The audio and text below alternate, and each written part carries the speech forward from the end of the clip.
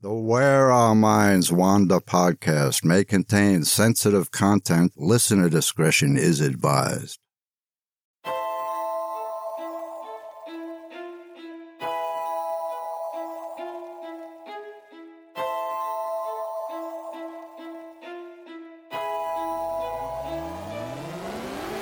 Greetings, fellow wanderers, to the places our minds wander.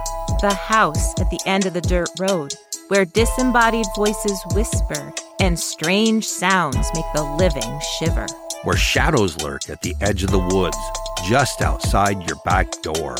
And mysterious lights speed beyond reason across the clear night sky. Odd events throughout time that lead you down the rabbit hole. I'm Wes. And I'm Beth. And this is Where Our Minds Wander. Hello and welcome to Where Our Minds Wander, all you fellow wanderers. Thank you for joining us. Welcome, everyone. Before we get into tonight's stories, we'd like to say that Beth and I have made the decision to pause putting out premium bonus subscription episodes until summer. We just don't have the time. So with that said, if you like the show and want to show your support, you can always donate on our website. We have PayPal, Buy Me a Coffee, or Ko-Fi, and you can donate as little or as much as you would like to. So that's it for the housekeeping tonight. Beth, would you like to tell all our listeners where your mind wandered for this episode? No. Well, that's it then. That's the show. Good night, everybody. Night. Of course I would. So, since we're in the dark, gloomy winter months and it's been gray and cloudy here for weeks, I was in the mood for something a little more upbeat and maybe even a little bit silly for my part of the episode. A little silly? A little. You've already been a little silly. I know. I wanted to get everybody in the mood for the silliness. It is true that there does seem to be a lot of people, including our neighbors, that are talking about how much the overcast, dark and gloomy sky is affecting their mood this winter. It does seem particularly bad this winter. So, we've covered unusual towns and places on our show before, so I thought this week I would talk about Casey, Illinois. At first glance, Casey is just a small town in Clark County, which is in the eastern part of the state. The current population is a little under 2,400 people, but at one time, the town was a center of commerce for oil magnates. Settlements sprang up around present-day Casey in 1834, and by 1853, with the establishment of a post office, the community of Casey became official.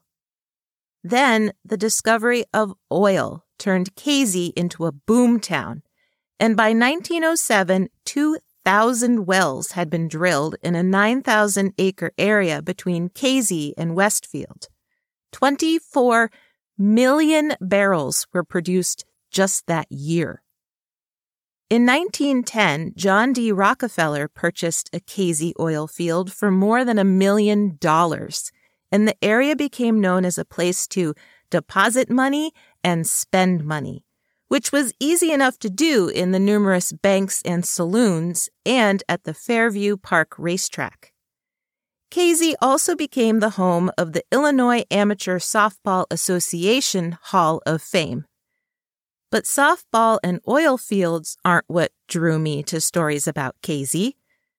Casey is a town that likes to go big. And by big, I mean that Casey holds 12 Guinness World Records for having the biggest of things. And it's all the brainchild of one man, plus a dedicated team of local builders and a community of big dreamers. The man who started it all, businessman Jim Bolin, got the idea to build something big back in 2009, when Casey was kind of languishing from a recession. Hoping to bring tourism to his town, Bolin looked at leftover pipes from his business ventures and got the idea to build something really big. The biggest set of wind chimes in the world.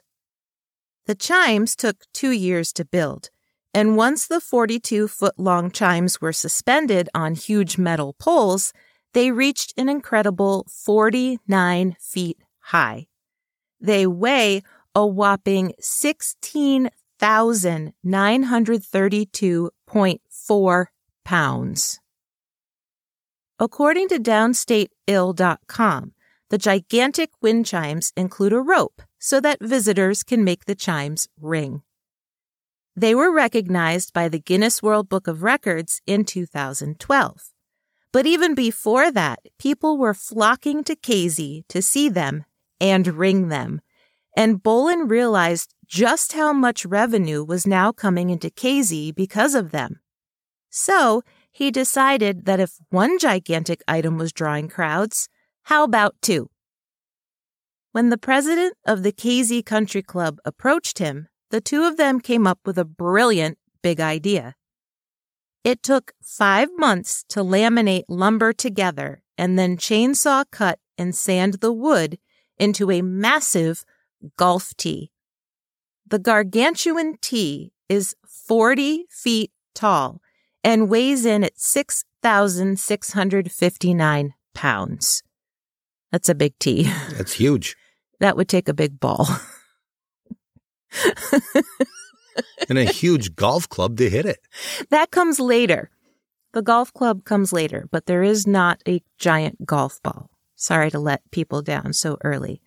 But anyway, when the Guinness World Records recognized it as the world's largest golf tee in May of 2013, the town of Casey had its second world record. With their newest record, Bolin and the town of Casey were off and running, going full bore towards constructing as many massive items as they could think of. But they weren't arbitrary in their choices. Each object related to scripture in some way and to a local spot in town. They added at least 3 more on October 20th, 2015 alone. Lying across the yard in front of Richard's Farm Restaurant is a pretty impressive farm tool. 60 feet long and 1,940 pounds, the fork tips are each covered with guards to keep people from impaling themselves or being impaled. That's a concern when you have such a ginormous pitchfork. The pitchfork was special because there wasn't any existing world record. So as long as it was 10 times larger than a real-life pitchfork, it would fit the criteria. The mammoth fork handle is made out of reclaimed western red cedar, and the forks are reclaimed streetlight illuminator arms. It did earn world's largest status. If you need a place to put up your feet after taking in the sight of the wind chimes, golf tee, and giant pitchfork, you can head over to East Street and take a gander at a very large rocking chair. Large is an understatement, of course. The chair is 56 feet tall and took 3 cranes to assemble.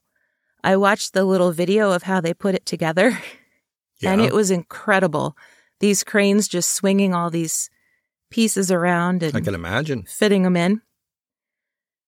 With a colossal weight of 46,200 pounds, which is 3 times the weight of the wind chimes, the rocking chair is built out of wood and metal pipes.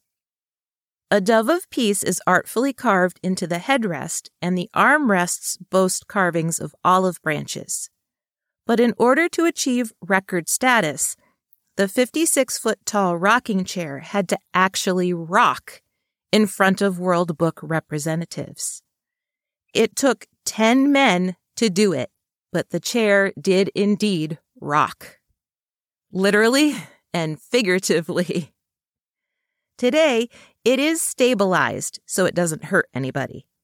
The chair was also deemed the world's largest. The third object to make it into the record books that day is housed in a building that dates back to the 1800s and is now home of the Wildflower Bakery and Candy Company. What do you think it is? It's actually a pair of objects? I don't know. It could be almost anything, but I'll take a stab at it. Let's see. 2 donuts. No. Do you want to guess again? No. Well, now who's being silly? You won't even play my game. You're never going to guess it anyway. Should I just tell you? Yeah, you should. It's a pair of jumbo wooden shoes. What the hell does that have to do with a candy store? Nothing. So, you're teasing. Well, a little bit. So, they're like wooden clogs. When I say wooden shoes, right? They're not like sneakers. They're clogs. Right.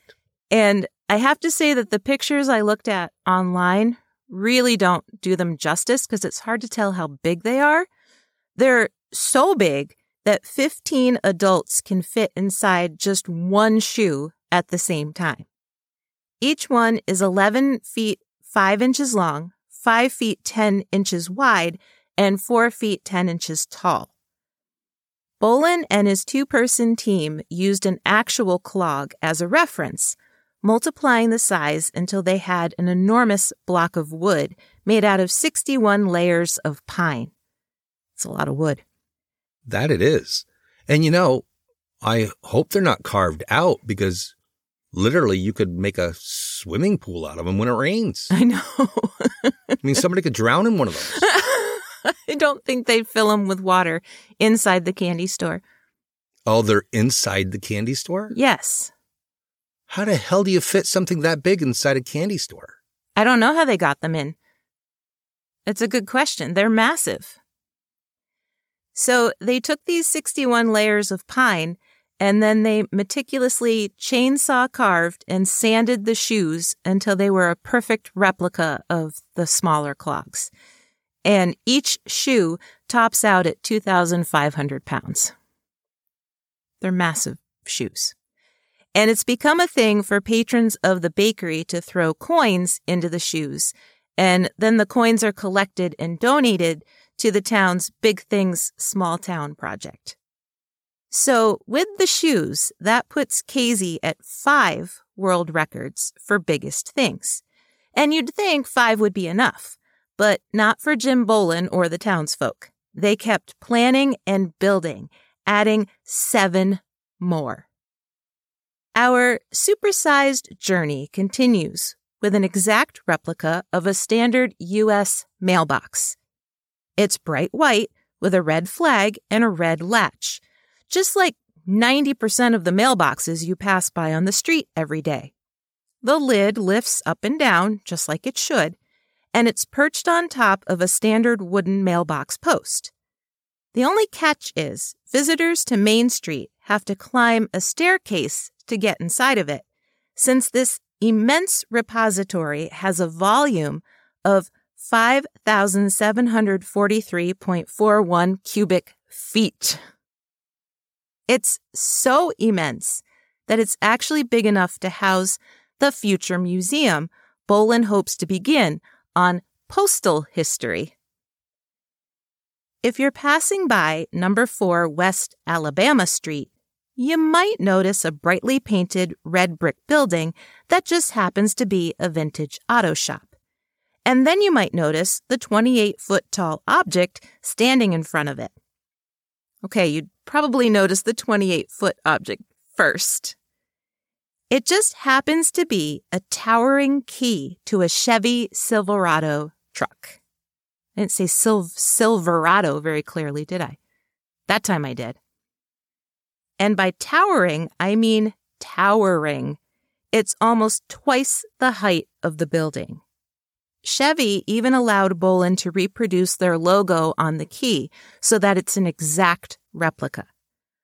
Now, unfortunately, I couldn't find any references to what it's made out of, but whatever they used, it has the exact surface texture and look of a truck key, from the kind of hard black rubber fob to the matte silver key part. The giant key was accepted into the Guinness Book of World Records in 2019. And that brings us to object number 8, the only one that seems to have contenders in other parts of the country, including Wisconsin and Oregon. Except if you read closely and look closely, there are some important distinctions. I'm talking about the world's largest barbershop pole. That's awesome. I love barbershop poles. And this one's really cool. It's also on Main Street. And the girthy pole is 3 feet 11 inches wide and 14 feet 7 inches tall. So the pole has girth to it. It's very girthy. I thought you would pick up on that. Took you a second. You just didn't want to interrupt me. Well, now you're not saying anything. I'm just thinking about a barbershop pole with girth. Right. And as far as height, like 14 feet, that's short compared to all the other tall things that they've built in Casey. But what sets this one apart as a record holder is that it's an actual working pole. That's magnificent. Yes. I'd love to see that. It's cool. It has the red and white and blue stripes, and they turn inside a clear plastic shaft, so it's a fully functional pole. It spins around just like a real one. So the barbershop poles in Wisconsin and Oregon are much, much taller than this one, but they are just regular wooden poles painted in the iconic striped colors, so they don't move. Well, you can't really call that a barbershop pole then. Right. But they do hold the records for the tallest. Right. This is the largest. Yes. Yes. Apparently, the townsfolk of Casey had been asking Jim Bolin when he was going to add a golf club to the giant golf tee for quite a while. You'd said earlier it needed a golf club. Yes.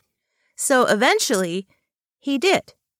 The Herculean-sized club, which is made out of a recycled aluminum light pole and persimmon wood, is 45 feet long, and it rests against a boulder on South Central Avenue. So it's not next to the tee, but it's still in town. Right. There are 2 more world record-holding objects in Casey, a teeter-totter that measures 82 feet long and an 11-foot, 8.5-inch long swizzle spoon.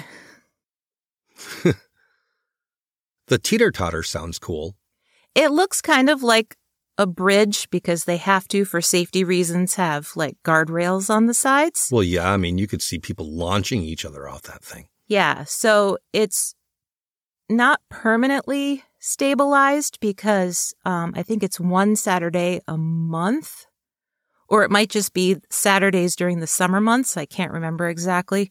They do open it up so that tourists can go up and down on it. Nice. Yeah.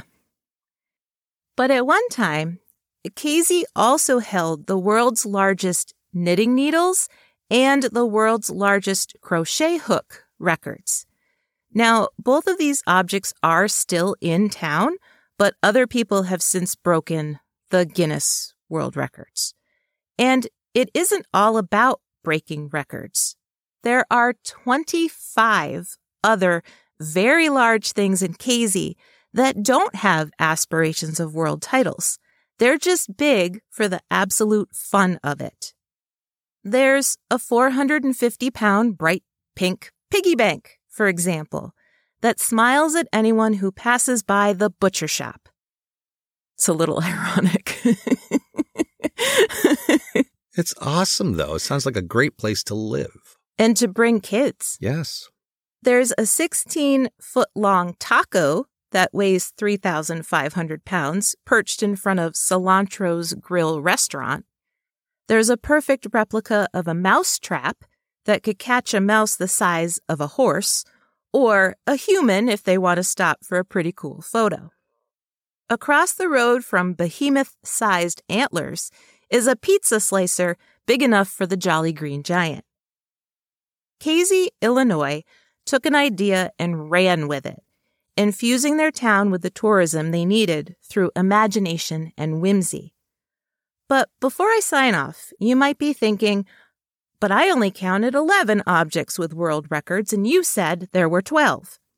And yes, there are technically 12, although the 12th object isn't actually in Casey. It's actually in Marshall, Illinois, a town that was equally hit by the recession brought on by the completion of Interstate 70. Wanting to help his neighboring community by extending tourism towards their downtown, Jim Boland came up with the idea of the world's largest gavel. Lacquered a deep brown, the red oak gavel sits at an angle on top of a wooden striking block in front of the Marshall Courthouse. The striking end is 5 feet tall, and from tip to tip, the gavel is 16 feet 8 inches long.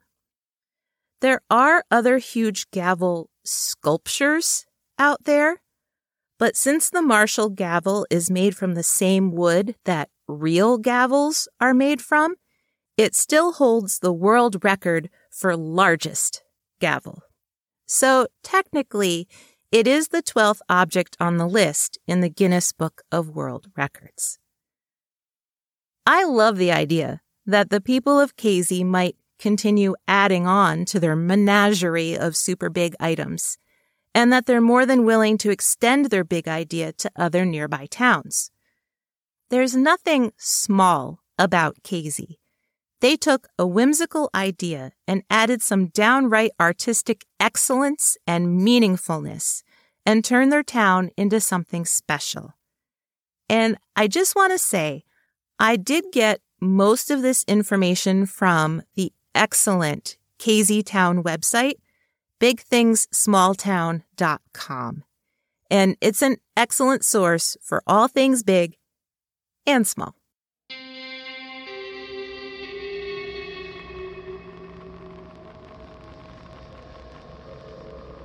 Hey, did you know? Many of us have heard of the man in the iron mask, but what about the real-life man with an iron hand? A medieval German knight and mercenary in 1503 lost his right arm in battle when he was 23 years old. Fitted with an incredible prosthetic, he became known as Guts of the Iron Hand. His iron hand was so sophisticated with its knuckle joints and spring-loaded parts that he could hold the reins of his horse, hold a cup of ale, play cards, and even write with a quill. He could also still fight with a sword, and he did until the age of 64. He died in his sleep in 1562 at the age of 82. Who'da thunk it?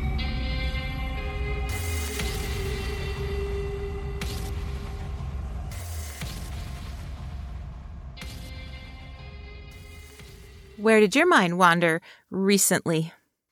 Well, my story tonight is about an object that we pretty much use every day, probably without even realizing how important it is to our daily routine. The evil queen steps in front of the massive gilded mirror hanging on the wall. She eerily tilts her head back, and with steely eyes and a steely expression, asks the one question she fears the answer to the most. Mirror, mirror on the wall, who is the fairest of them all? Now, you might be having a Mandela effect moment, because you might remember the evil queen in Snow White and the Seven Dwarfs saying, "Magic mirror, not mirror, mirror." And you'd be right. Disney took a little license with the original fairy tale line and altered it slightly. But that's not the point. I want you to go back to the mirror and the evil queen who stands before it, staring into its perfectly smooth glass. Watch as her eyes widen in shock and anger as the wispy greenish-blue mask-like face appears and tells her the truth. Snow White is the fairest of them all. For millions of children from 1937 to today, that scene is played out in hundreds of other films. From characters who repeat the line in animated films, like Lord Farquaad in Shrek, to countless other characters in films that have relatively nothing to do with Snow White. The line has become part of our culture. But what about the mirror? As the evil queen stands before it, it's clear that she's entered some sort of magical trance, and the face that appears in the glass is not her own. That face then predicts the future. It's all just fairy tale magic, right? Well, not when you look at the fact that the evil queen was actually scrying. Scrying is the practice of staring into or at a specific object intentionally until your body goes into some sort of natural relaxed trance. We might call it zoning out. And then as your mind wanders, you might see and hear all kinds of things, from visions of the future to the faces of deceased loved ones to divine inspiration. It depends solely on your intention as you gaze at the chosen object. But is it just our minds playing tricks on us? Or is there some validity to it? For thousands of years, cultures all over the world have certainly thought it was valid. Many still do. Recently, within the last 30 years or so, studies have been done, and they have tried to prove just how valid it is.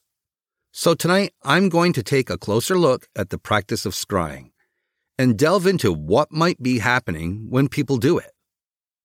According to fieldofstudy.com, the word scrying comes from the word descry, which is an Old English word that means to make out dimly or reveal. There's some debate over who invented scrying or who wrote about it first. There's a Persian text from the 10th century that mentions gazing into a pool of liquid in order to ascertain the future. Ancient Babylonians poured oil into bowls of water and studied how the oil moved until they recognized shapes and faces. The ancient Egyptian goddess Hathor carried a shield that was said to reflect the truth if anyone gazed into it. And the ancient Egyptians stared into bowls of water or bowls of oil when they wanted to see what was going to happen in the future. Both ancient Celts and ancient Greeks used black glass, polished quartz, and water to gaze into in order to predict the future as well. In some Arab countries, scryers simply gazed at their own smoothly polished thumbnail. And ancient cultures in what is now known as present-day Mexico used highly polished obsidian glass to travel to other worlds. Fast forward to the 1800s, and the medical field, including physicians and psychologists, began using more modern devices like electric light bulbs. When their patients stared into the light, they saw things. In fact, in the world of scrying, there aren't any rules for what sort of objects you stare into. We automatically think of mirrors and crystal balls, but it's not limited to that. As long as the object helps you enter a trance-like state, it can be almost anything. Bowls or pools of water have been used throughout history, as well as fire and smoke. Candle flames have been a popular choice as well as tea leaves or coffee grounds. Some scryers may even stare into someone else's eyes, which is called soul gazing. Or they might close their eyes and focus on the insides of their own eyelids, which is aptly called eyelid scrying. Hot wax casually dripped onto water can also be used. The shapes and images formed by the dried wax can represent things to whoever is looking at them. But once you choose an object and stare long enough for your body and mind to relax, what happens?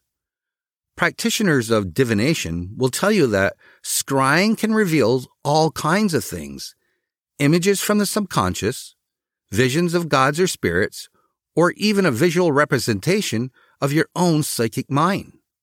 Some scryers have even claimed to hear their own voice in their head, affirming what they see, almost as if their subconscious mind and their physical body are creating a feedback loop. Now, depending on your intention, you can interpret those visions as prophecy, inspiration, or revelation. Throughout history, there have certainly been times and places where only the religious leaders or healers in a community would perform scrying rituals. But for the majority of the world, it was common enough and accessible enough for everyone to do it. Well, at least until it was banned by the church. It was certainly prevalent enough that references to it made it into all kinds of literature. If we look at just fairy tales, there's Snow White, of course, but also The Snow Queen and Beauty and the Beast. And it's still popular in modern-day literature and TV as well. Harry Potter fans know about scrying mirrors. So does anyone who watched the children's show The Romper Room in the 40 years or so between 1956 and 1994. I mean, the mirror the hostess held up didn't have any glass in it, but she would look through it at the end of every single episode and recite the rhyme, "Romper, bomper, stomper, boo. Tell me, do. Magic mirror, tell me today, did all of my friends have fun at play?" And then she'd list a different string of names every single episode, claiming to see these children watching her on TV from their living rooms. I remember that because I used to watch The Romper Room, and she'd say things like, "And I see Jimmy, and I see Sarah," and I would sit every day and just hope that she would say my name, but she never did. Well, there were shows out there that did that, and it made you as a child feel like they were talking to you. And they could see you. Right. Yeah. Nobody ever said my name, though. Mine neither. I guess we had unusual names. I guess so. There are so many references to scrying in mirrors and bodies of water in our TV shows and movies. I don't think that we even blink at it anymore. It's that common. The number of real people throughout history who have dabbled in scrying is huge. Political figures, writers, actors, doctors. There are countless references to a slew of people from all walks of life and all professions who have dabbled. But what about the few who were known for it? Well, one known scryer was Nostradamus. He actually used scrying as the means for making his prophecies. According to Erica Cheatham in her 1973 book, The Prophecies of Nostradamus, the famous predictor of future calamities would stare into a brass bowl filled with water which was set on a tripod. He'd stare into this bowl of water until he perceived a flame illuminating inside the bowl. This flame would allow him to see visions of the future, which he wrote down. If you're a believer in Nostradamus' predictions, then you could see how this scrying method was incredibly accurate. The Hermetic Order of the Golden Dawn, who we've talked about before, they trained their initiates on how to scry successfully. They divided their lessons into 3 categories. The first was scrying in the spirit vision, in which they attempted to receive personal insights by gazing into a mirror or at a chosen symbol. The second was traveling in the spirit vision, where they attempted to travel during their scrying to other places or dimensions and interact with other beings. The third category was rising on the planes, where they attempted to elevate their consciousness to a divine level through scrying. Then there was Edward Kelly, the mystical occult partner of John Dee. John Dee is more well-known than Kelly, since Dee was Queen Elizabeth I's trusted advisor, as well as an alchemist, astronomer, and mathematician in the mid to late 1500s. Dee was known as the last royal magician, and in his later years, his partner Edward Kelly used a black obsidian mirror to speak with the angels. According to fieldofstudy.com, Kelly would gaze into the black mirror, and Dee would write down what Kelly told him he was seeing and hearing.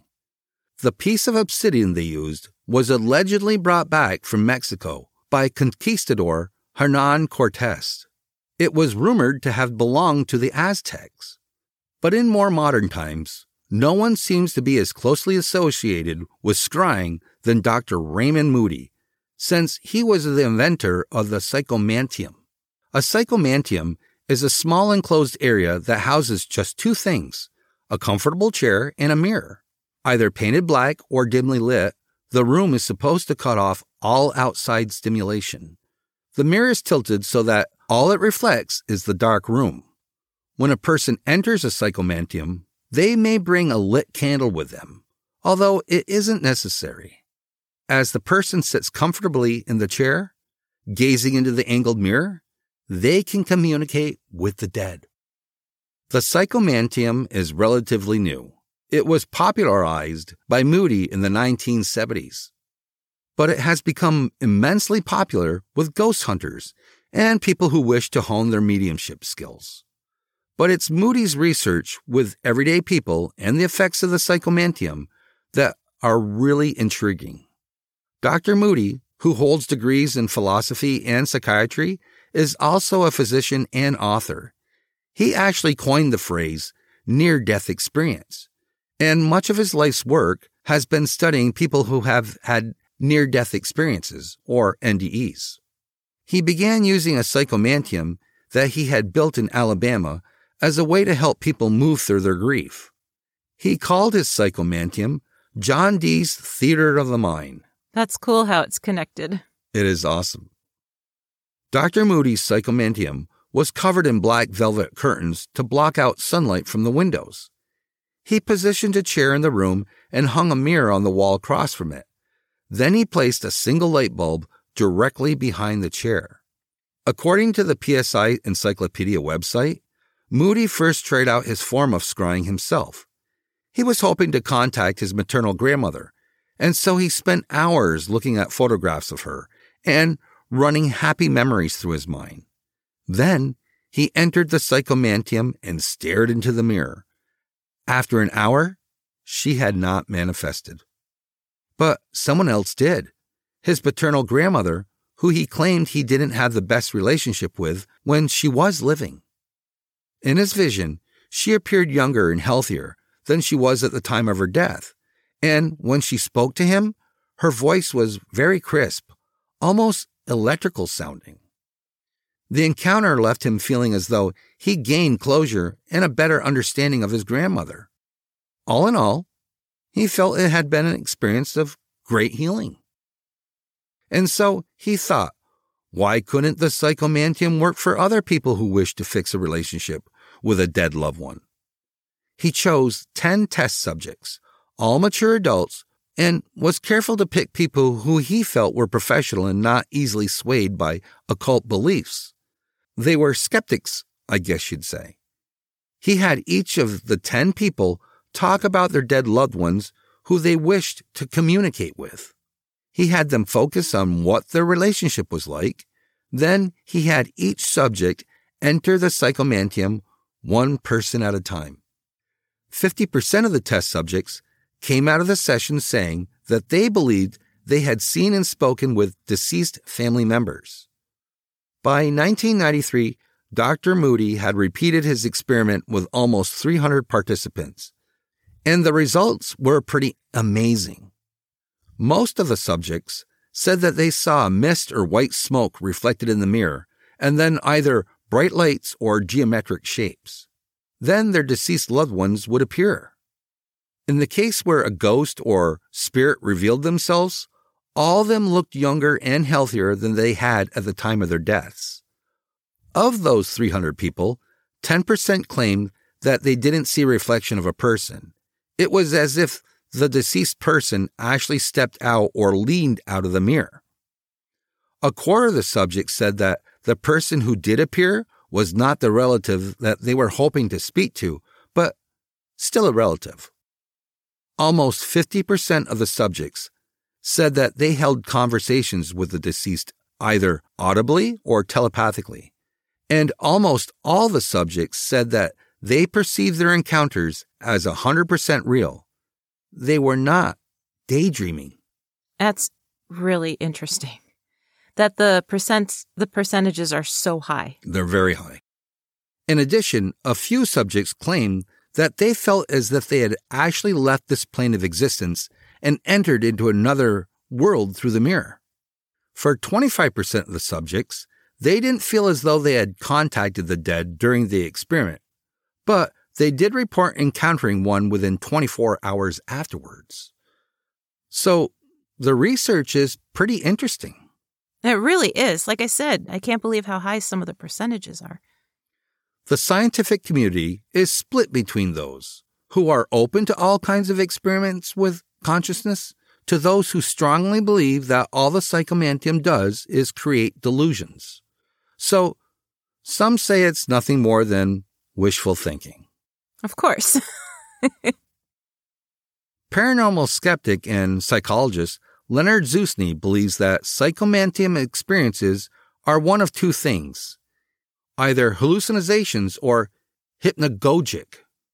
Hypnagogia is the transitional state between waking and sleep and sleeping and wakefulness. Some hypnagogic experiences include sleep paralysis and lucid dreaming. Another possible explanation is that perhaps it doesn't have anything to do with our consciousness, but rather with our brain's inability to process information the same way in the dark as it does in the light. The Perception Journal published a paper in 2010 in which the author theorized that staring into a mirror at your own reflection in low light causes our eyes to pick up on low-level fluctuations and the stability of edges.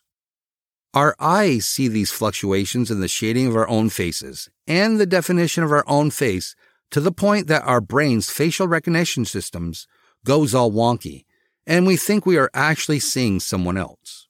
That's really cool.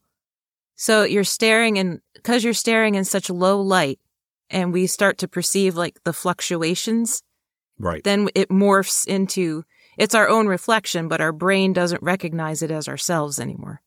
Right. That's freaky. And we've seen these on several shows. And you know what? We need to try this out. I was just going to say that. I was going to wait till you were done, but I was going to say that's one thing that I would love to try. We have the perfect closet for that. Yeah. And I think I might set that up later on tonight. Oh, great. Oh, boy. Right. So whether you believe that scrying experiences are valid or not, I think it says something that each and every one of us has the ability to zone out. We've all done it. We've all had someone else snap their fingers or wave their hand or say our name 5 or 6 times to get us to snap back into the present. Wow, we just did that with Johnny the other night, our neighbor. Oh, poor Johnny. Let's not pick on him. But we did. Yes, we did. And we've all stared into a bonfire or a fireplace and been mesmerized. And when you think about it, these days, people's smartphone screens reflect just like obsidian. So in that sense, we're scrying without even realizing it. That just blew my mind. Well, when you think about it. Yeah. When your phone's kind of like the screen's off and you're just looking at it, turning it on, or when it times out. Yeah. Yeah. So maybe it's more of a natural human thing than being a supernatural thing. Maybe. Or maybe when practiced enough, it's actually a window into deeper dimensions and a way to commune with the dead. We won't know unless we try it. And we're going to try it. Tonight, apparently.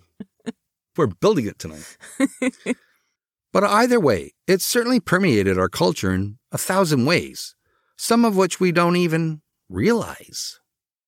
Yeah, when you were saying that earlier, I was trying to think, it really is thousands of movies and TV shows where there's some sort of reference to scrying in some way, or even staring out the car window. Right. They do the pan by as the character's staring out the window, and in their mind, they're going somewhere else. I mean, is daydreaming into your own past, if you're staring at an object, is that scrying? I mean, I think it is. Well, I don't know, but either way, it's fascinating. It is. It makes you wonder even more about consciousness, I think. Well, I think about it all the time. As I'm staring at you in this dimly lit studio, we just have a single bulb hanging over your head out of a crow's mouth. It's not a real crow, it's a resin crow. But the bulb is hanging out of its mouth. And as it's been illuminating you for the last however long we've been in here, your face has been morphing into somebody else. Wow, wishful thinking for you, huh? Not at all. I was just trying to mess with you. Well, as always, if you would like to delve deeper into tonight's topics, You can certainly do that by checking out our sources in our show notes. We have all of the links there of where we got the basis of our information from. And it's a great jumping off point if you would like to know more. Yeah, and with that said, that about wraps it up for this episode. So thank you again for joining us. And join us again next week for an all-new episode of Where Our Minds Wander. See you soon.